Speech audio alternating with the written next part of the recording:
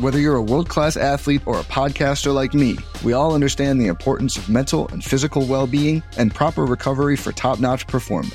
That's why I'm excited that Unified Healing is sponsoring this podcast. Unified Healing is a new and super innovative global network of wellness centers powered by Energy Enhancement System, or EE System. If you haven't heard of the EE System, you'll want to listen up. This technology promotes wellness, deep relaxation, purification, and rejuvenation.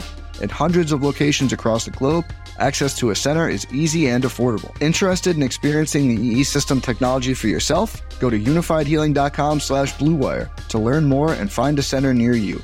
That's unifydhealing.com/bluewire. No material or testimonials on the Unified Healing website are intended to be viewed as medical advice or a substitute for professional medical advice, diagnosis, or treatment. Always seek the advice of your physician or other qualified healthcare provider with any questions you may have regarding a medical condition or treatment and before undertaking a new healthcare regimen, including EE System.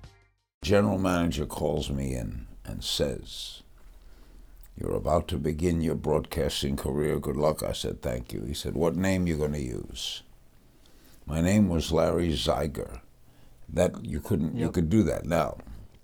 And you say you need another name. I'm going on the air in 10 minutes. You see.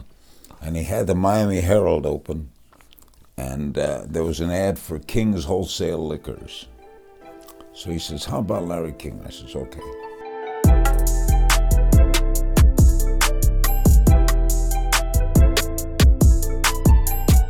Welcome back to the Rise of the Young podcast. On today's episode, I am very excited for this one. It's been something that not only have I been looking forward to for years now, but it's such a privilege to have today's guest on, and that person is the one and only Larry King.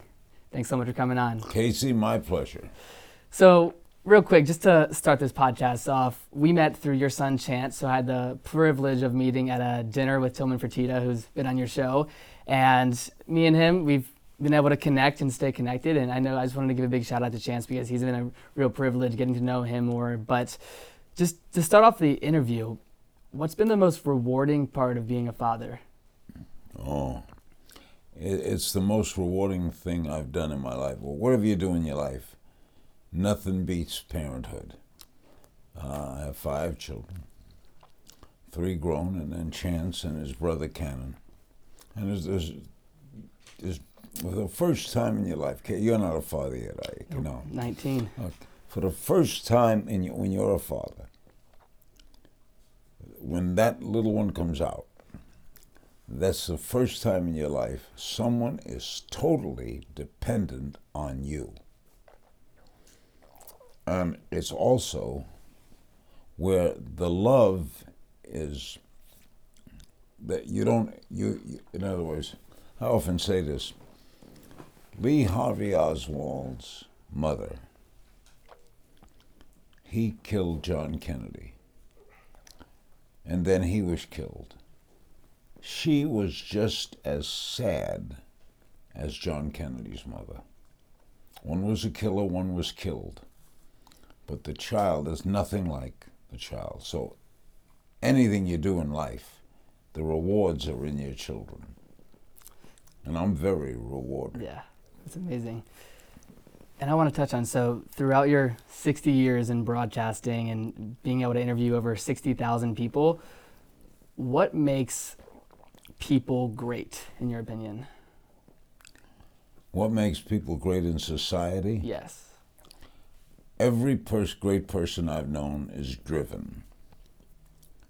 And they have a kind of tunnel vision toward where they're going. And they do it in such a way that they can be shy, they can be boisterous, but that one element, that driving element, if you use the term great, great is a battered around term. He's great, she's great, he's great. Greatness is driven. So nowadays, after interviewing all these people, why do you still do what you do to this day? I don't know. I'm eternally curious. And I was curious. I was a curious kid. And when I was a kid in Brooklyn, the Brooklyn Dodgers were famous, and they played at Ebbets Field, and I'd go with my friends. Yep. And my friends wanted autographs. And I never wanted autographs. I wanted to ask questions. So the ball players would come out after the game, and I'd go, why'd you do this? What? And so this curiosity that I had as a child, I was able to take into making a living with what is my natural curiosity. So I have, Casey, is the truth, I have not worked in 60 years. I mean, I go to a station and I tape and I do it. Yeah. I work. I get a chance to ask interesting people questions that come from the mind of curiosity. So they'll have to carry me out. I can't explain what a joy it is to work at something you love. And my curiosity, I love, and to work at it. You got it right, Casey. You're curious. If you're going to be good at this, you have to be curious. Where do you believe people can find curiosity? I don't know if you could teach curiosity. Okay. There's a lot of schools around the country where they play tapes of my shows, and Ohio State University. And I don't know that it's teachable. If you're not innately curious, I don't know if I can make you curious. Can I make you, the key to good interviewing is listening. I have a motto. It's a good motto. I never learned anything when I was talking. Think about it. I never learned anything when I was talking. So I've all my life tried to ask short questions and listen to the answer. Listening. A lot of times, when you don't listen, you miss things. So a lot of people, they used to do a gag of this guy, a man on the street interviewer, where he interviews someone on the street and he says, "Yes, sir, what are you doing?" And the guest says, "Well, I plan to bomb the UN building today." And the next question is, "Are you married?" You have to listen. Listen is as much a part of curiosity as the question. So when it comes to communicating in interviews and bringing that curiosity to the table when you're sitting down with someone, how does one become a better communicator? You got to work at it. First and foremost, you got to love it. If you don't love it, you're in the wrong place. Once you have that love, then experience, and the more you do it, the better you are at it. And you bring to it you bring your curiosity to every show. And then it's transmitted through you to the audience. And I am a conduit. I try to ask the best questions I can, and hopefully the audience then gets the response that I want them to get. And you can't, there's never been the perfect interview. You're always going to miss something, or depends on time, how much time do you have.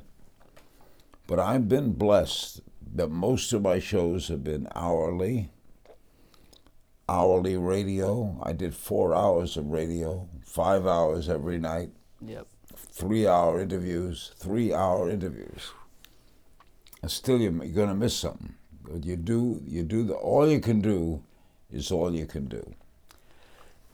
So when you're speaking today to broadcasters or young people who want to get into this industry in 2019, what advice do you give to an 18-year-old who's looking to get into broadcasting? Do what Casey's doing.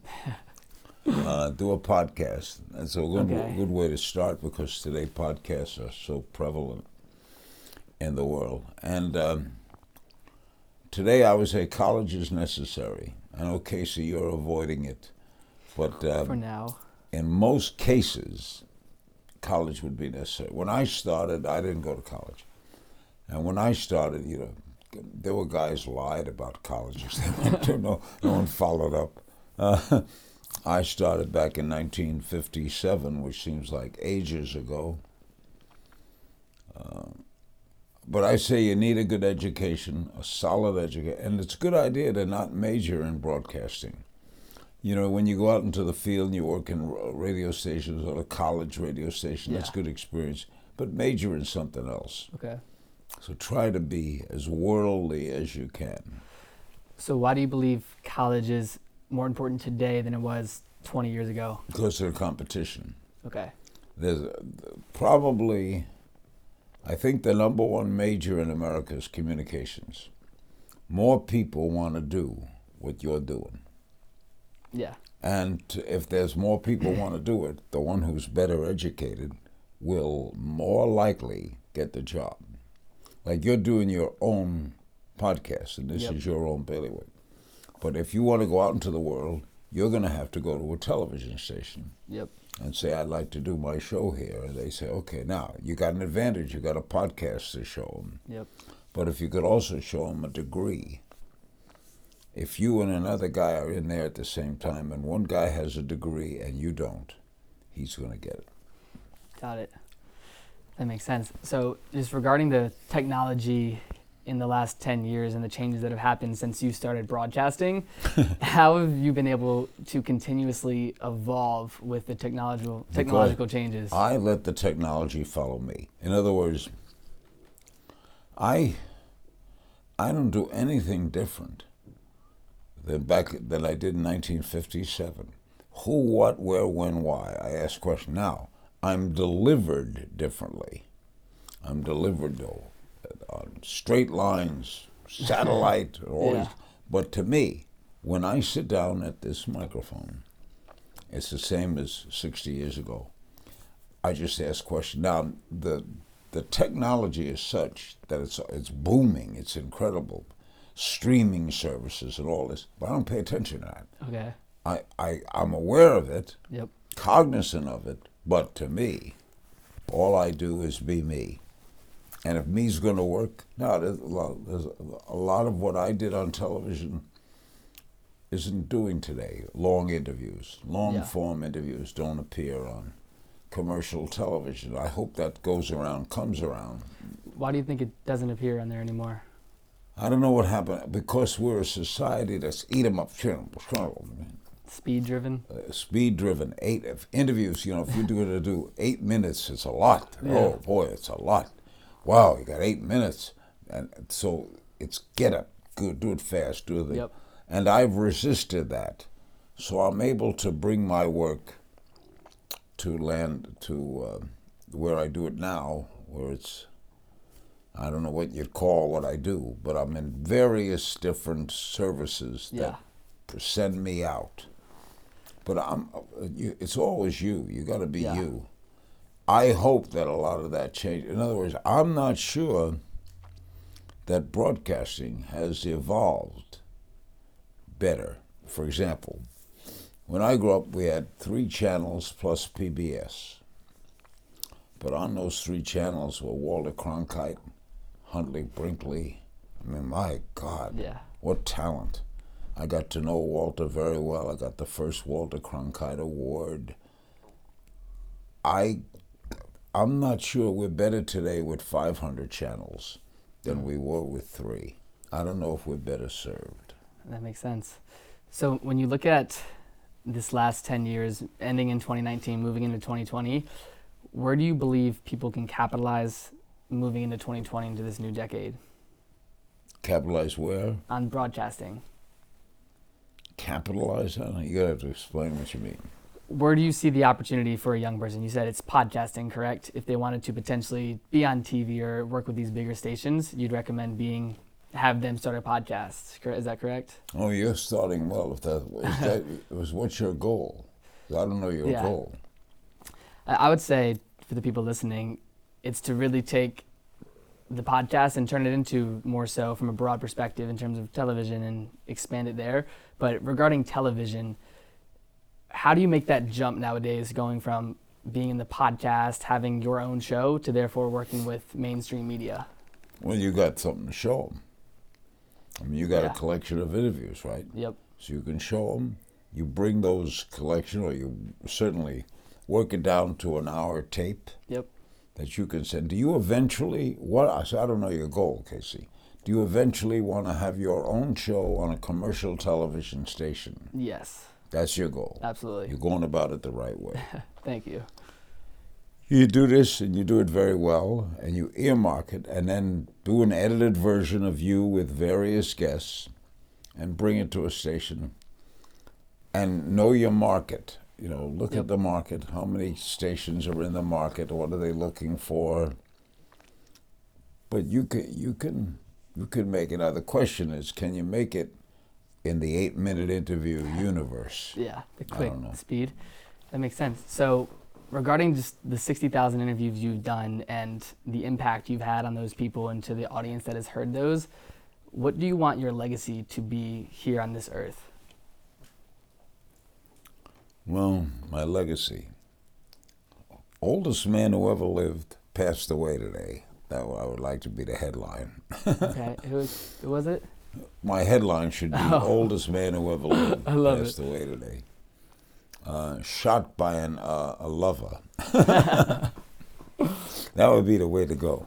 My legacy. I think that I brought to the audience over the years more knowledge. They learned a lot. It was done in entertaining fashion.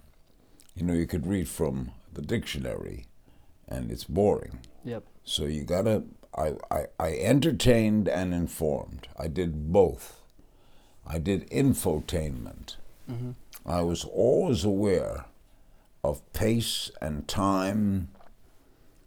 I never let an interview drag.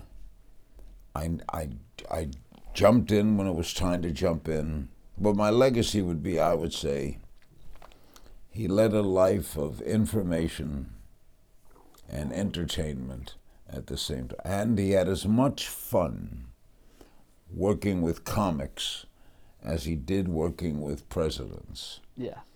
I enjoyed it all, whether it was Don Rickles or George Bush. I enjoyed it all, and anything in between. What would you say has been the most important you've learned from presidents, being able to sit down with dozens of them throughout your career? Almost every president, I've known 7. Actually, I know Trump the best because I was very friendly with Trump in New York when he was in the realtor business. Yeah. But presidents pre-Trump, because there's never been anything like Trump, they were all, one thing we discussed, driven. It takes an enormous ego to say, hey, I am the best person to run this country alive. You vote for me and I'm the best. Yeah. So look at that. You start with that ego, and then you get into the core of their character. And I have liked most politicians, because politicians do something we don't do, Casey. They put themselves on the line. In other words, there will be a Tuesday when someone's going to click your name, and you're willing to stand up to take that risk of being defeated.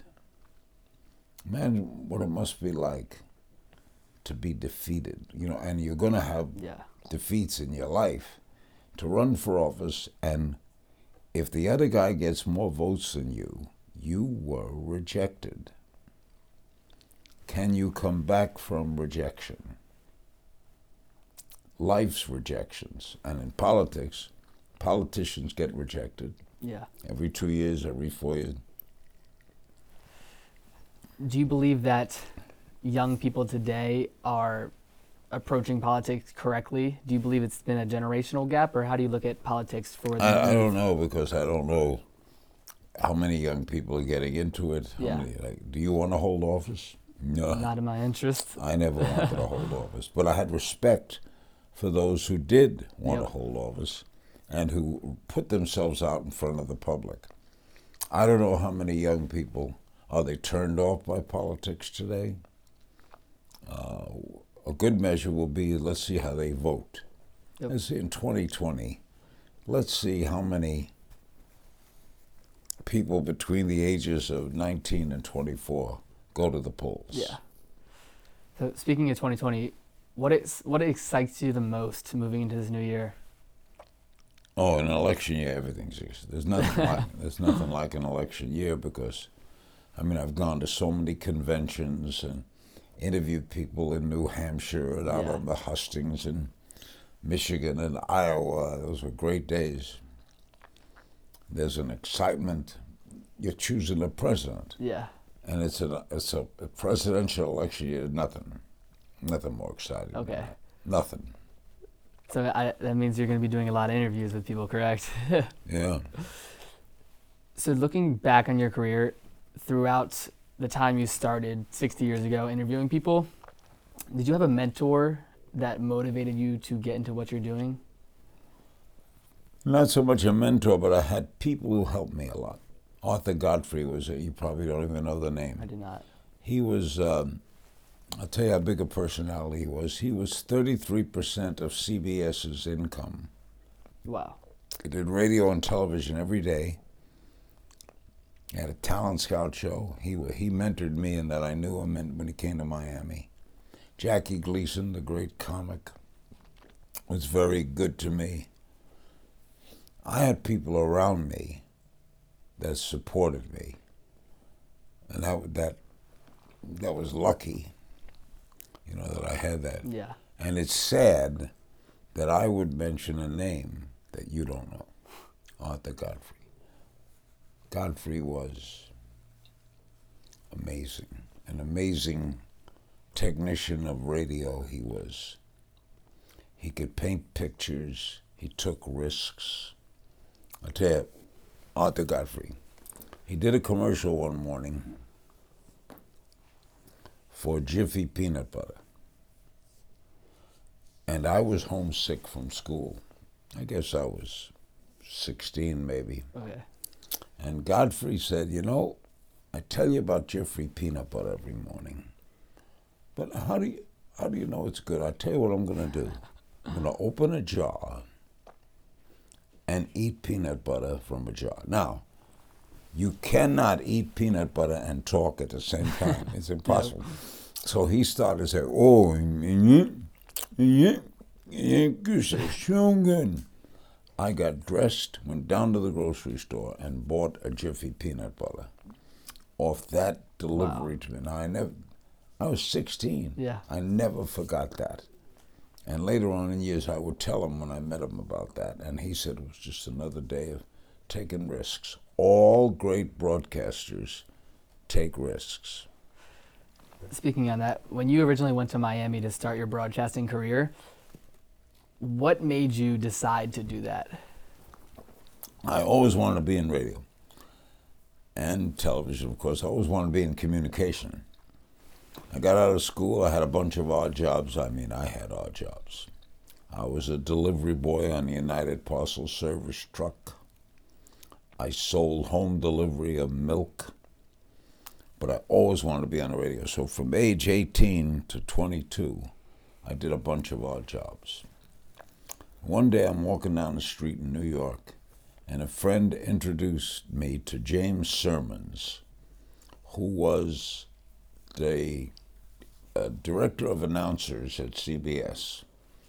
And I said to him, what would you recommend? Here I am, got no money, got no father. I'm a lonely kid. I'm out of high school 4 years. I want to break into radio. What would you recommend? And he said, well, go to Miami. There's a lot of stations. It's not union. And in Miami, you'll have older people or younger people. There's not many 40-year-olds. So you got a chance to break in. And I went down to Miami, knocked on doors, got turned away by stations. And I'll tell you, my first day on the air, I finally got a job. I can't believe it. I'm going to be on the air. I'm going to be a disc jockey. Monday, May 1st, 1957, was my first day. So that whole weekend, I practiced Good morning, good morning, good morning. How are you? Good morning. Here's Frank Sinatra. Here's a record. Yep. I was so pent up. Now it's the morning I'm going on the air for the first time, Casey. I'm 23 years old. The general manager calls me in and says, "You're about to begin your broadcasting career. Good luck." I said, "Thank you." He said, "What name you going to use?" My name was Larry Zeiger. That you couldn't. You could do that now. He said, "You need another name." I'm going on the air in 10 minutes. He said, and he had the Miami Herald open, and there was an ad for King's Wholesale Liquors. So he says, "How about Larry King?" I says, "Okay." Now I go into the studio. I'm playing Les Elgart, "Swinging Down the Lane," my theme song. I lower the record, turn on the mic, and nothing comes out. I bring up the record again, lower the record, and nothing comes out. And I'm looking at the clock, and I've been on for 2 minutes and I haven't said a word. The music is fading up and down. And I said to myself, am I going to fail? Am I too scared? I wanted to do this. Am I too scared? And the general manager, Marshall Simmons, kicked open the door to the control room. And he said, "This is a communications business. Damn it, communicate." I tell you what I did, Casey. Yep. Turned on the microphone and said, "Ladies and gentlemen, this is my first day ever on the air. You've heard this record go up and down. It's because I'm nervous. All my life I wanted to be in radio. And now I'm in radio this morning. And I've just been given a new name, Larry King. That's my name. It's the first time I've said that. My name is Larry King. And I'm going to ask you, audience, to bear with me. It's my first day." Okay. I learned something that day that's true 60 years later. Be honest with the audience, and you can't miss. Any goof I made that day, if you're listening, hey, it's his first day. In other words, I can't tell you how important it is to be honest with your audience. Look at that. I was honest that morning. Yep. If someone's listening to that story and they ask themselves if they haven't been honest and they want to be on air, how does honesty play a role long-term in the broadcasting? Oh, you can't last long-term. There's no successful person who is fooling the audience. You could fool them for a little bit of a time. But if you've been around a long time, you're doing something right. Yeah. The audience will let you know when you're doing something wrong. But I had to do something right to last 60 goddamn years. That's a long time. Yeah. I can't even believe I'm my age to last that long. So anybody who lasts a long time is doing something right. And honesty would play a big part of it. You can't fool. You could fool them once. You can't fool the audience. So looking back, I love your book and where you say, I'm 83, but I feel like I'm 17. What do you mean by that when you say that? Because I've never lost my youthful feeling. I mean, look, okay. I'm 80 goddamn 6 years old. That's old. Yep. I just had a mild stroke. I got to get my left foot working again. I've had a long career. Technically, if my career ended today, it would turn out fine. But I just keep at it. I just want to do it because I love doing it, man. When you're doing something you love, if you love what you're doing right now, Casey, nothing can stop you. You got to love it. Got to love it. You can't just say, "Oh yeah, I like doing it. It's okay." Where do you believe the love for it has continued? Has it continued to grow throughout your entire career? I don't know where it could grow from because I had it right from the beginning. So I don't know if I'd call it grow. Okay, it's just always been there. It's always been there. It was there when I was 23, and it was there when I was 33 and 63, and I'm counting up all the threes. I've just been, and also I'm grateful. I've been very fortunate. I was fortunate to go to Miami. Yep. Fortunate to get the break at that small station. You know, there's always the left turn, right turn. What had happened? What would have happened to me if I didn't run into James Sermons on the street that day? If I didn't have someone tell me to go to Miami, what would have happened? Now, I've asked this of others, and they all say I'd have been a success no matter what. I'd have broken in somewhere. It might have been in Oklahoma, but I'd have made it because I had that energy talent. I'm not so sure. I'm not so sure about left turn, right turn. What if different things had happened in my life? My father died when I was 9. So I had no male parental influence through formidable years. My mother never remarried, and we were on relief for 2 years. New York City paid for my first pair of glasses. What if my father had lived? Would I have taken a different course? Would I always wanted to be in radio? What would have happened if he had lived? He was a strong guy, and he was strong on me, and he drove me. But then he died. What would have happened if he didn't die? What's the lesson that you took from your father during those 9 years? Do you have one? No, I was so young. Well, I'll tell you a story about my father once. His rule was, do not go up to strangers. If a stranger calls you, don't go up to a stranger. I had a broken arm. I was home from school. I was 8 years old. Sitting in a stoop in front of my house.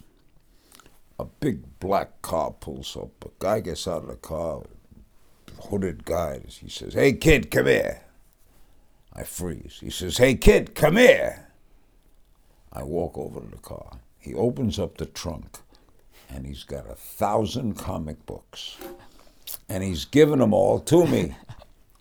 And I said, "What?" And he said, "I told my son if he disobeyed me one more time, I'm going to take every comic book he's got and give it to the first kid I see. And you're the first kid I see." Now I'm carrying all these comic books up to my apartment. And my father comes home.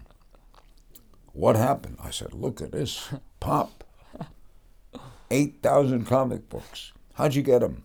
"This guy pulled up and called me over." "You went over to him?" "He took the comic books and burned them." My father. He taught me a lesson. Wow. I don't know what the lesson was because I loved comic books. Yeah. But he was a tough guy, and I remember once we were sitting around the table for dinner. I was here, my brother was there. He was 3 years younger. My father was here, and my mother there. And my father's eating soup, and he said to me, how was your Hebrew school today?" I had to go to Hebrew school after work. I said, "Fine." He go, whack! I flew off the table, boom, and he kept eating soup.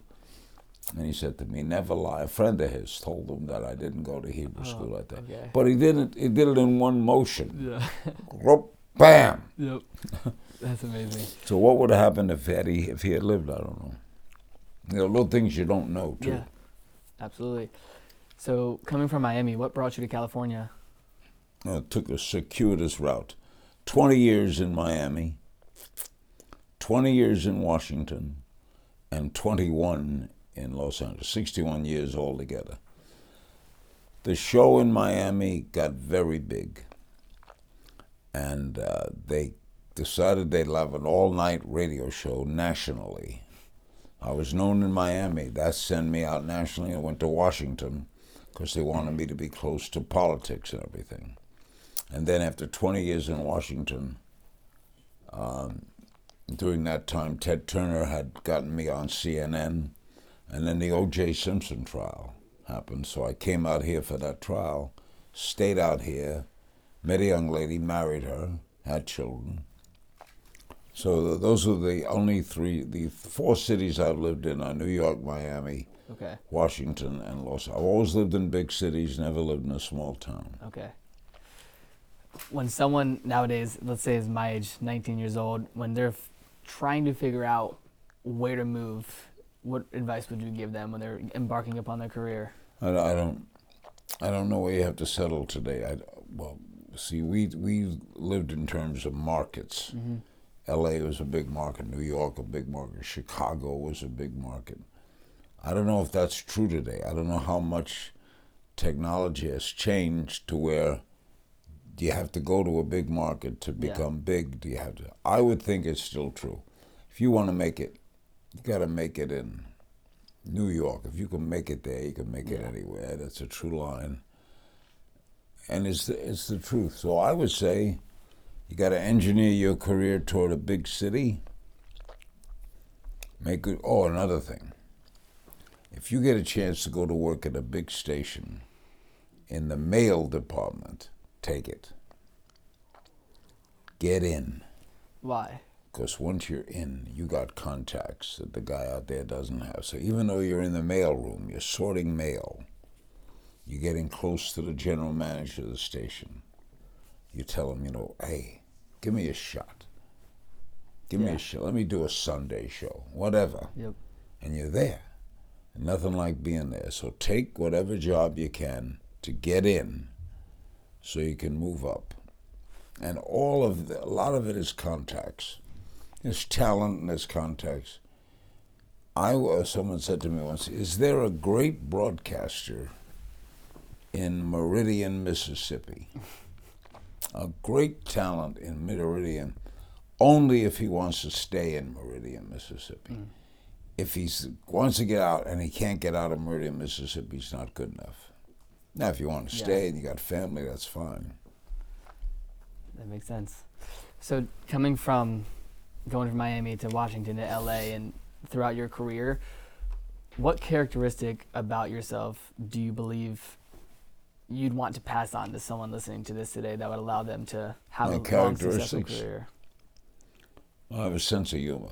I've always been able to laugh at things. I love comedians. Characteristics. Honesty. Yep. I love laughing. I love making people laugh. In fact, Casey, the truth be known, despite this incredible career, the thing I enjoy the most, is standing on a stage, a bare stage, with an audience and making them laugh. I would have been a stand-up comedian if I weren't doing what I'm doing. I did a comedy tour a couple of years ago. Whenever I speak at conventions, it's always not serious.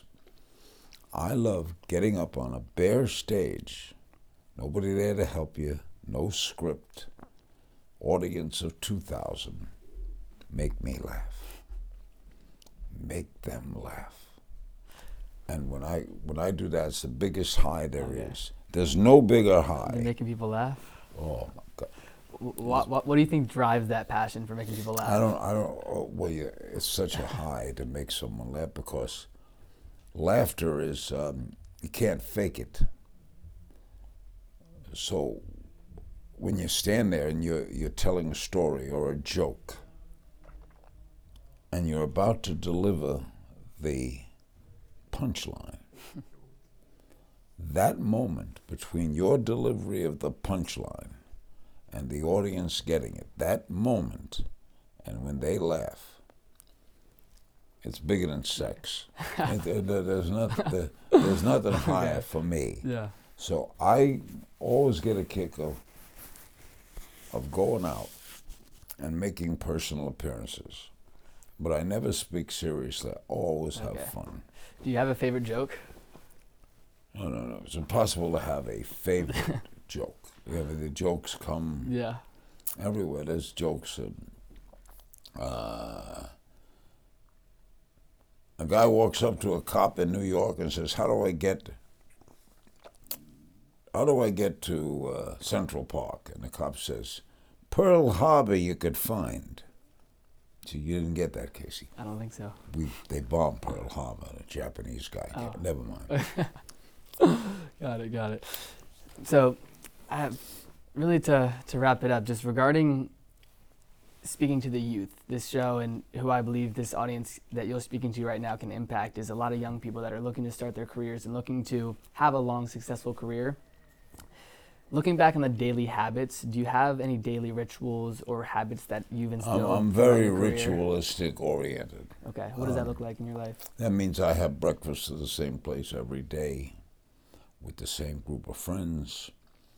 I read at the same times. I watch my sporting events. In other words, my life, I don't have to advise this to everyone, is very categorized. I lead a life of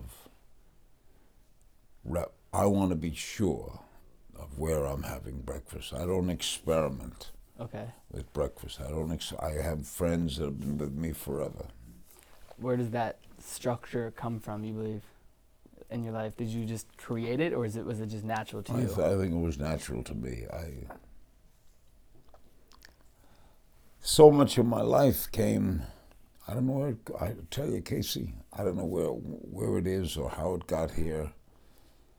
As I said, I'm grateful for everything that's happened. But I pinch myself a little bit every day because I realize I have been one lucky cat. Someone said once, anybody who is successful and discusses their life and doesn't use the word luck is lying. Luck played, is that left turn, right turn again. Was I lucky enough to meet James Sermons on the street in New York who told me to go to Miami? That was luck. That makes sense. And if you're lucky enough to be lucky, as Joe DiMaggio said, I'd rather be lucky than good. Because if you're lucky, that goes with you a long way. With luck, do you believe that's something unpredictable? Do you create your own luck, or what do you think about that? I think it's both. You make your own. You certainly make your own. You make your own division. Branch Rickey, the great baseball general manager, said, "Luck is the residue of design." In other words, you design your luck. You make it happen. I listened to James Sermons, so I was lucky to meet him. But then I had to do something with that. Yeah. It's a two-pronged thing. Yeah. So last question to wrap it up, Larry. 60,000 interviews, over 60 years in this field of broadcasting and communicating. What advice would you give to the person that's just getting on air today that would want to embark upon this journey? Be yourself. Know your goals. Be honest with your audience. Have faith in your ability. And stay with it. Don't give up. You'll have bad days. And there'll be days when things don't go the way you want. Don't give up. And if you can give up, you're in the wrong profession. If I could talk you, if you want to be in television, I could say, tough business, and you see it, and you take that advice, you're not made for it. Yeah. Stay with it. Love it. Well, Larry, I just want to say thank you so much for coming on the Rise Down podcast Casey. Today. What is something exciting about that you'd want to let the people know about, where they can learn more about what you're up to? Oh, I'm up to a lot of things. I'm doing my show every day on Hulu and RT and Aura. And I'm still around. I'll let the audience know. I'm 86 years old. I had a stroke. I'm recovering from it. I'm getting better. I have trouble walking, but I'm around. And I'll always be around because they're going to have to carry me out. I love it. Thank you so much. Thank you, coming Casey. on the show.